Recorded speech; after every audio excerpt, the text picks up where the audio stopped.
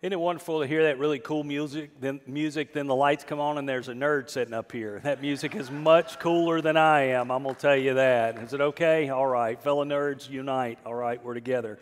So good to see y'all, Upward family. Love y'all so much. So good to be with you today. Did you know God's up to some great things in our church family? Oh, He's doing so many tremendous things. Just last week, we had the largest weekend gathering for a regular Sunday in our history. That's been exciting to see all those people showing up, and that's just wonderful. 2 weeks ago, you guys gave the largest regular weekend weekend offering in our history was 2 weeks ago. Let me tell you how generous you were 2 weeks ago. You guys gave more in 1 week than was our annual budget when I first came here. Did you hear that? More in 1 week than our annual budget was 25 years ago. God is good.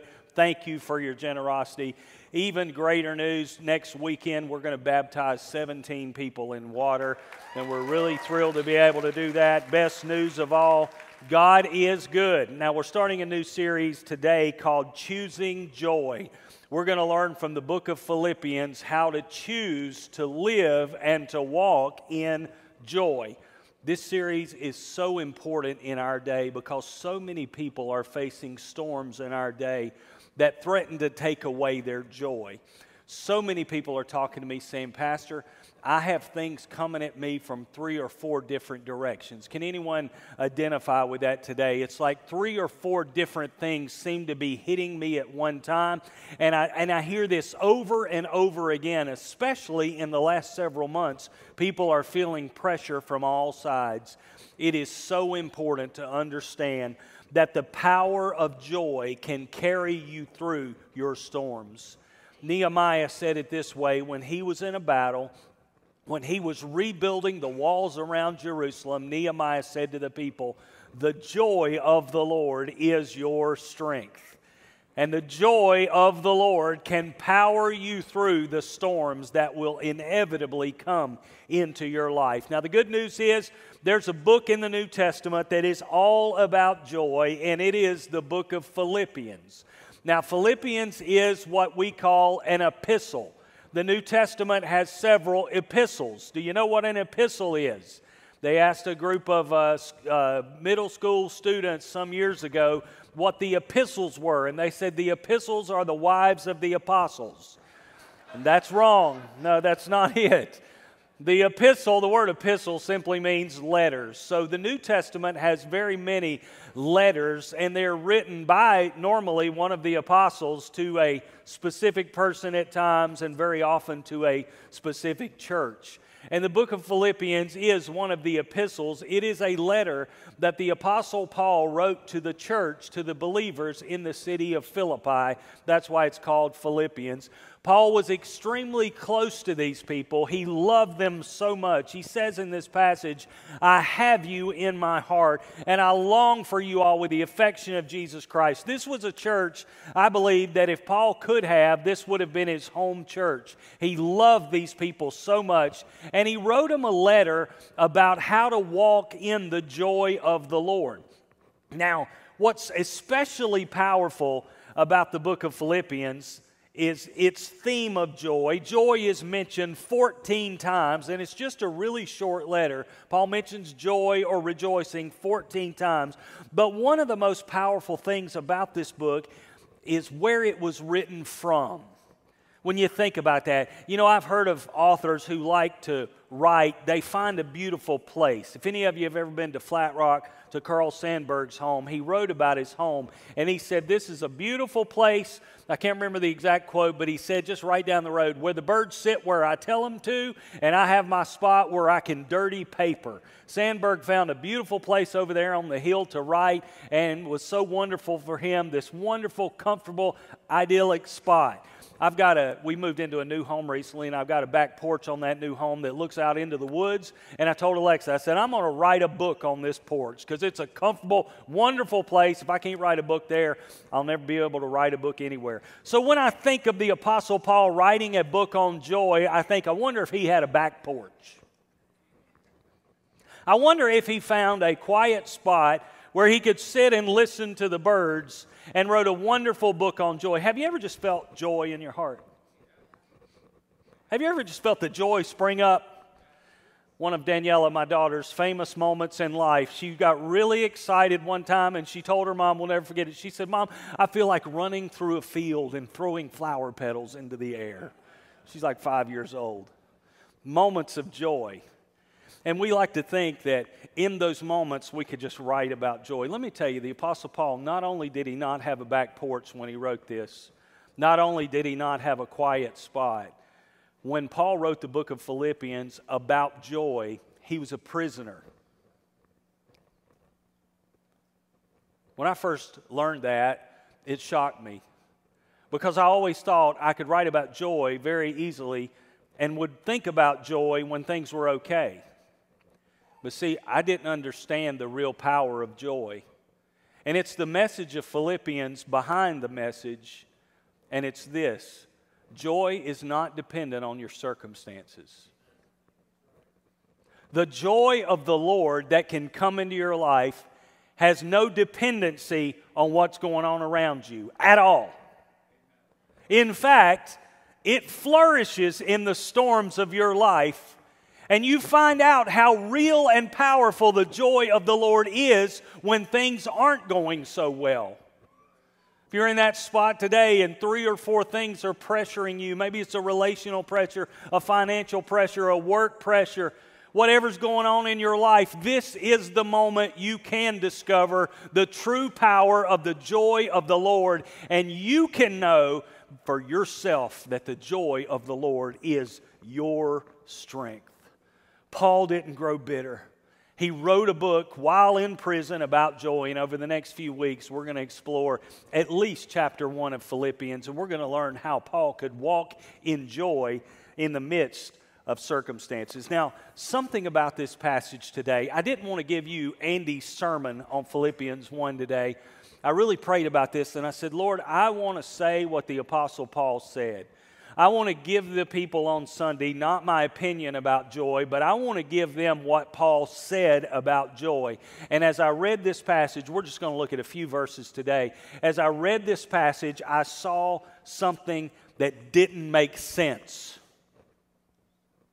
Disclaimer for this message today, it doesn't make sense. Is that okay? Stay with me. I don't know if at the end of the day it's going to make a whole lot of sense. But the Apostle Paul tells us something in the opening verses of Philippians that is so counterintuitive, that is not the way I would think you get to joy, but Paul says it over and over again, and here it is. You ready for the statement that doesn't make a lot of sense? Get ready to scratch your head. Our joy grows as we enter into the service and suffering of others. That is so counterintuitive. I'm going to say it again. Our joy grows as we enter into the service and suffering of others. I would think that joy would come into my life when I get away from other people. Any introverts? You wouldn't think it seeing me here, but I'm an introvert. I just want to go. I told Alexa when we got that back porch, I said, you're not going to get me off of here. I said, in fact, I'm just going to Zoom the messages from my front porch. I'm going to preach to people. If I had my way, I would never leave. Amen. Introverts, you got a friend up here. I would think joy comes from separating yourself from people. I certainly don't think in my fleshly mind, joy would come from serving other people. I'll take care of my problems, let everybody else take care of theirs. That would bring me joy, right? I certainly wouldn't believe joy could come through entering into the sufferings of other people because I've got enough problems myself. I'm struggling with enough in me, and possibly getting around other people's suffering could drag me down to the level that it destroys me. But in the opening verses of Philippians 1, Paul tells us that joy actually comes through serving and suffering with other people. Let's unpack it together. 2 verses to start with. Paul says this, opening up the book. He says, I thank my God upon every remembrance of you, always in every prayer of mine making requests for you all with joy. Here's the first thing I want you to get. When we pray for others, our joy increases. When we pray for others, our joy increases. Paul says to the Philippian church, basically, every time I think about you, I thank God for you. Every time you come to my mind, I say, thank you, Lord, for those people that were a part of my life for that time. Thank you, God, for that church that I left behind there. And he thinks about them, thanks God for them, and it brings him joy. Anybody have any people in your life? They may be in heaven today, but people you think back on and you say, God, thank you for making them a part of my life. Anybody have anybody like that? You just say, God, thank you. Every time you think of them, turn to the Lord and say, Lord, thank you for them. Thank you for the blessing of knowing them. Any of you have people who are still alive today? I hope as many hands go up. People that are still alive that you say, thank you, God, for these people in my life. Amen. How many say, thank God for Pastor Andy, that he's just a part of my... Please don't. That is absolutely shameless. That is shameless fishing for compliments there from the pulpit. That is shameless, and I'm so sorry. It just came out of my mouth. Forgive me. Just thank God for people that you love and you serve. Paul learned the joy of taking to God his thanksgiving for the people in his life. You ever start thinking about the people that bug you?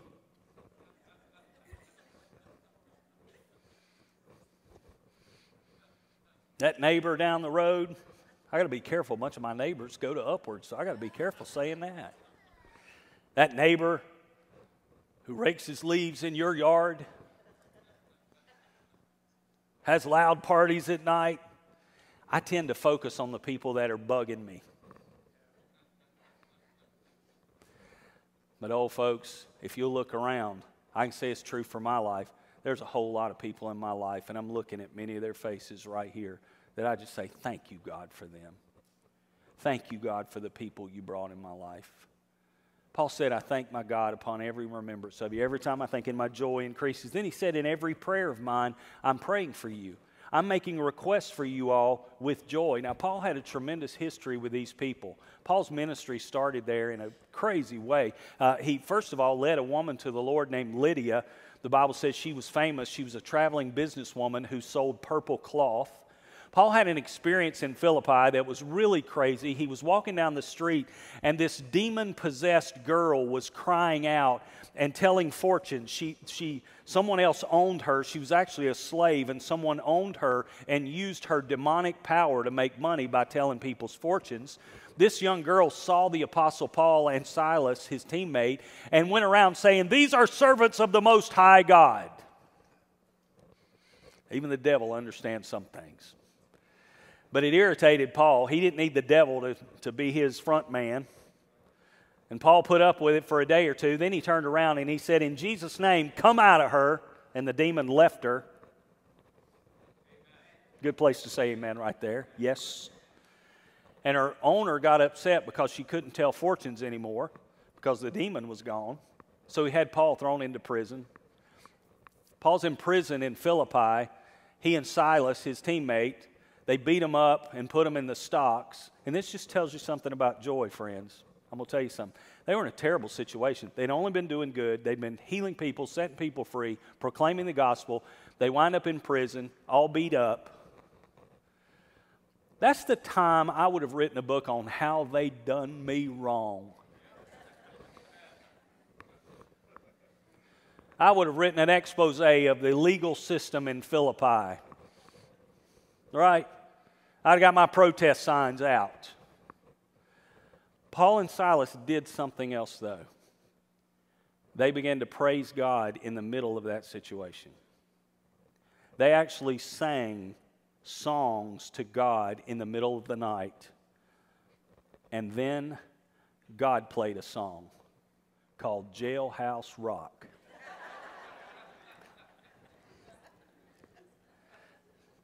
If I offended you by that, it was on purpose. So somebody said this was the original Jailhouse Rock because what happened, God rocked that jailhouse with an earthquake. All the cell doors flew open.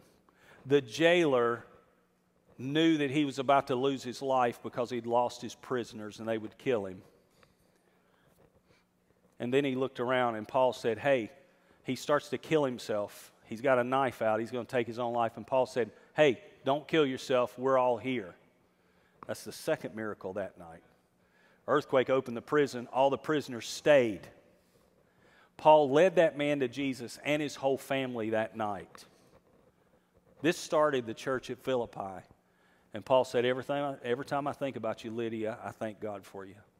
Every time I think about you, slave girl who's now free of that demon, I thank God for you.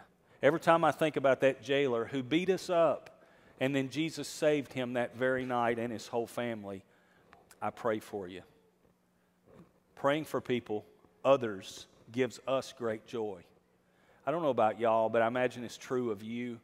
It's very easy for me to become self-focused and to view the world based on how it affects me. When I pray for people, it turns my focus outward. And one of the most powerful things in your life to bring joy in your life is to take your focus off of you and put it outward onto your community, onto other people, onto others' needs, onto others' sufferings. And I found out if I'll concentrate on meeting others' needs, God's going to meet mine. Now, there's a balance to that. Caregivers can go so far in that they never care for themselves. But I'll tell you, there's the other side of that is if you solely focus on how everything affects you, your joy meter is going to go down and down and down. And when you pray for others, your own joy increases. Now, Paul says this in verses 5 and 6. He said, I'm praying for you, making request with joy. And this is what I pray for. For your fellowship, what I rejoice in. I rejoice for your fellowship in the gospel from the first day until now. Then he gives us this powerful verse, verse 6, and I'm not going to talk a lot about it, but I want to say, Paul said, being confident of this very thing, he who has begun a good work in you will complete it until the day of Christ. Paul's saying Jesus started this work and Jesus will finish that work. And the church has said, amen. But Paul said, the thing I rejoice in is your fellowship in the gospel from the very first day of the founding of this church, when you came to know Jesus until now. This was a period probably of about 20 years from when the church was founded, and Paul actually wrote this letter. He said, I rejoice in your fellowship from the beginning till now. Now, I'm talking to some church people. How many church people do we have here? How many old-time church people I have here that you've been in church a long time? Can I see your hands? All right, that's a few of us. Fellowship for you means cookies and Kool-Aid. Nah, there's a few more of you now, right? You got the old stale cookies, and you got Kool-Aid that's been watered down 3 times, right? And that's fellowship. You got a napkin, cookie, Kool-Aid in a paper cup or solo cup. That's Now, fellowship meant so much more to the early church. Fellowship meant serving together for a common mission. Here's the deal. When we pray for others, our joy grows. Secondly, I want you to see this. When we serve with others, our joy grows. Paul said, I'm thankful that we have served together for a long, long time. Can I tell you one of the key ways to have joy in your life? And it's going to sound self-serving, a pastor to say this, but here it is. Find a great church. You've already done that. It'd be good if you said amen right now. All right, you've already done that. Find a good church. Get behind the vision of that church. Serve there and stay there. Serve there and stay there. Now, I'm going to tell you something. Upward has grown beyond my faith. If Upward was grown to the level of my faith, it'd be much smaller now. Can I just say this with joy in my heart? This place has grown far beyond anything I ever dreamed. And we're not done yet together. We got a lot more hills to climb. It's already gone farther than I ever dreamed. We had a volunteer appreciation last night. If you missed it, one of our volunteers, if you missed that, we had a wonderful time last night. We packed out Blue Ridge Community College, a big room there, and it was just so full, and we enjoyed that so much. This place has grown so far beyond my wildest dreams. And I tell you what, I look back and say, thank you, God, for what you've accomplished in us together. Some of you have been to Upward a long time, and let me tell you, I thank God for what we've done together. God has used us to help Him build something really good, and I'm excited about that. He's the builder, I know that. He's the one that does it all, but He's used us together. He uses people to accomplish things, and we've worked together. And I just can't tell you the great joy it brings to me to serve together with other people and build something great. Those of you who are newer to Upward, you're just jumping on board, let me tell you, we got a lot of things to do together going forward. In 20 years from now, I want us to be able to look back and say, look what God did through us together. What I'm telling you is God didn't bring you into this church to be a spectator. He brought you in here to be a servant. I do not want you to look back on this church in 20 years, because we're going to some great places and God's going to do some great things, even greater than we've seen so far. 20 years from now, I want you to look back and say, I was a part of that. Not just as a spectator, but as a servant. So this is a call for you that if you are not serving, get with it. Let's do something together. I told you we'd moved recently, and we went through old pictures, and we were trying to sort through how many old pictures to keep. I believe I am of the last generation that will have boxes of pictures in the attic. I'm in the last generation. Everybody else is going to be on Facebook and on their phones. But I'm still of the generation, we have boxes of pictures. Let me tell you, I moved them this week. We got a lot of pictures. We threw out a bunch of pictures. Blurry ones that we don't even know who they are. I had pictures in my attic of people that I don't know that I've ever met. I'm like, who is that? Throw that away. We came across a picture of Mr. Pete. Did anybody know Pete Gray? You know Mr. Pete? Yeah, you know him well back there. Oh, yeah. Mr. Pete, we came across a picture. He's in children's ministry. Picture of Mr. Pete with my little girl right here on him, asleep when she was a year old in the nursery. Pete looked a whole lot younger, and so did she. My little girl's 23 today, and she's off in Memphis, Tennessee, working at a church right now. Mr. Pete is right there right now in children's ministry. 23 years later, he's still right there. Some of you dropped your children off with him this morning. I cannot tell you what joy it brings me to look back and say, we've served together and done something together for 25 years. I want that for you. We find joy when we serve with other people. I can't tell you what was in the room last night as our volunteers came together. I just about cried up there up front, and that would have been a moment for me, but I held it back because of the joy of seeing people work together to accomplish something for Jesus. When we pray for others, our joy grows. When we serve with others, our joy grows. Then lastly, Paul said this. Verse 7, he said, just as it is right for me to think this of you all, because I have you in my heart. You're not just in my mind, you're in my heart. There's a connection between us that is deeper than anything this world can give. I have you in my heart, he says, inasmuch as both in my chains and in the defense and confirmation of the gospel, you are partakers with me of grace. Here's what Paul's saying. You have stood with me when I was in chains. You have stood with me to defend the glorious gospel of Jesus together.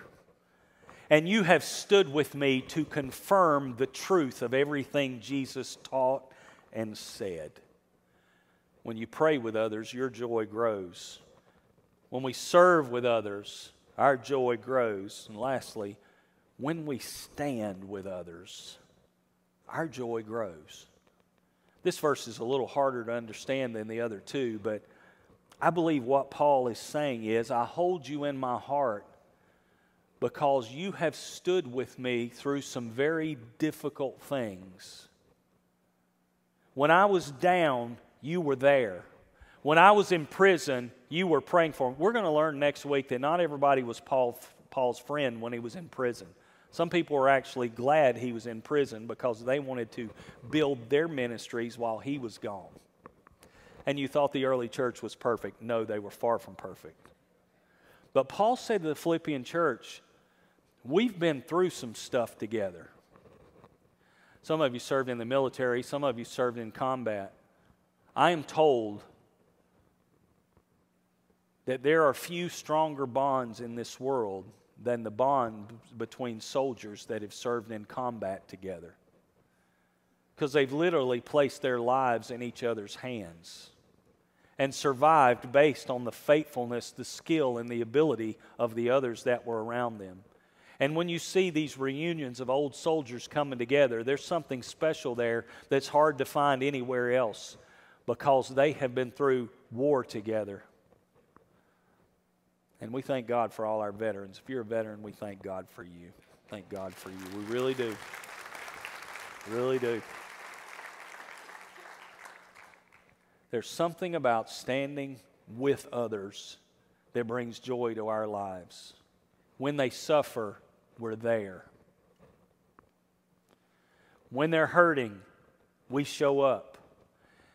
And we actually help further their ministry. And here's what's powerful about it. Paul said, as you have stood with me through my chains, through the defense of the gospel, through the confirmation of the gospel, he said this, you are partakers with me of grace. He said in the King James, it's written this way, he said, you are partakers of my grace. That's an interesting thought. Here's the truth of that.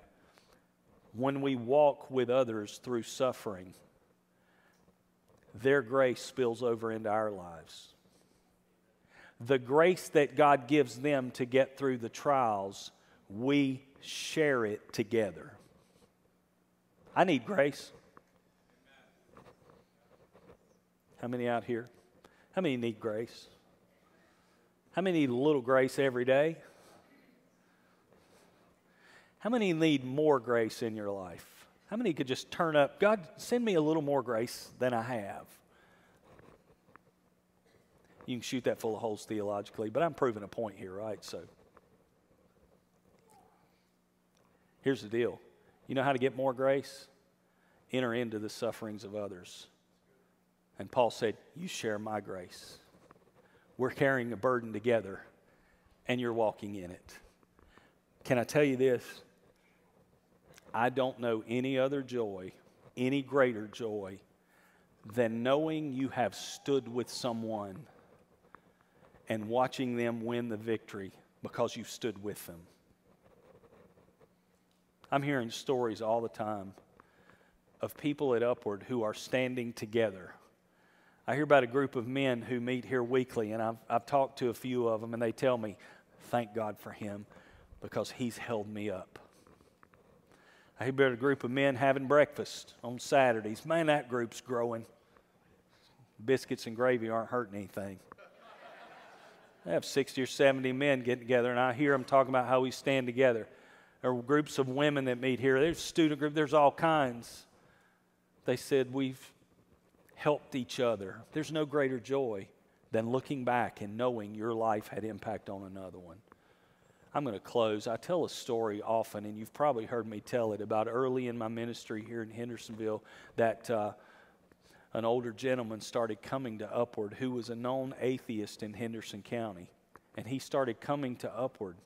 And we visited him and loved on him. And he started coming. And he was a gruff, older man, had this real deep voice. He wasn't buying this Jesus stuff at first.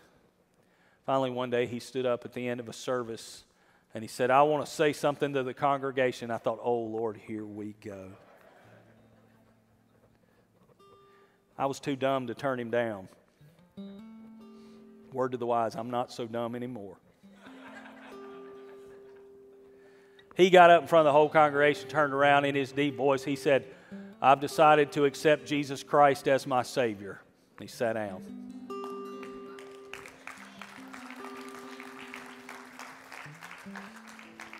I was pretty glad I let him speak. I don't tell this part of the story because it sounds self-serving, but I really don't mean it that way. I want you to catch the joy in all this so you can be a part of it too. I was with him right before he died. He was on his deathbed at Pardee Hospital several years later, and he was dying. It was obvious. He was getting weaker and weaker. His deep voice that he had a radio voice. His deep voice, he could not talk much anymore. It was more of a whisper. And but he was conscious. I went in to see him. I took him by the hand, and he looked at me weakly, and he said this. He said, Andy, I'm going to meet Jesus soon. I'm going to meet Jesus. And he said, and I'm ready to meet him. And I love that. Here's a part I don't tell too much, but he said this. He said, Andy, I wouldn't be ready without you. And I'm going to tell you, friends, every time I think of that, I'm like, if I die tomorrow, that's all I need. Now, in Jesus' name, I'm not dying tomorrow. I said that for my wife. She's back there rebuking that. Nah, that's what she's doing. What I'm trying to say is, whenever I question life, whenever I question if I'm doing anything right, as you do, we all do that, don't we? I think back to what that man said, and I think, of course, Jesus saved him. Jesus died on the cross for him. Jesus did everything for him. But I think I was a part of him getting to Jesus. Boy, the joy in your life grows when you pray for others, when you serve with others, and when you stand with others. Your joy is going to go through the roof. Let's pray today. Jesus, we love you today. We thank you today. Your presence, your word, you're so real to us, Jesus. Lord, there are people in the room today, they just need an increase in the joy. Lord, may we commit ourselves to praying for each other. Lord, may we commit ourselves to serving together to build something in your name. And Lord, may we find those people that we'll stand with when times are tough. In Jesus' name, with heads bowed and eyes closed, who here today would say, Pastor, I'm saying yes to Jesus Christ this morning. Can I see your hands? I won't embarrass you. Love to see your hand. I'm saying yes to Jesus Christ today. How many would say, Pastor, I'm saying yes. I want to start praying for others like I've never prayed before. Can I see your hands? Oh, yeah, there you go. How many say it's time I start serving and stop sitting? Can I see your hands? Raise them up high. We have cameras here. We're taking pictures right now of you. You will be signed up for ministry. You think I'm kidding, don't you? All right. Isn't this a wonderful way to give an altar call here? Talk about the cameras? All right. How many say, Pastor, I want to have the joy of standing with other people when they're in trouble. I want to be able to enter into people's suffering and stand with them. Can I see your hands? Amen, amen. Father, in Jesus' name, thank you for the work you're doing in every heart. In your name, may it be done. Amen. Would you stand?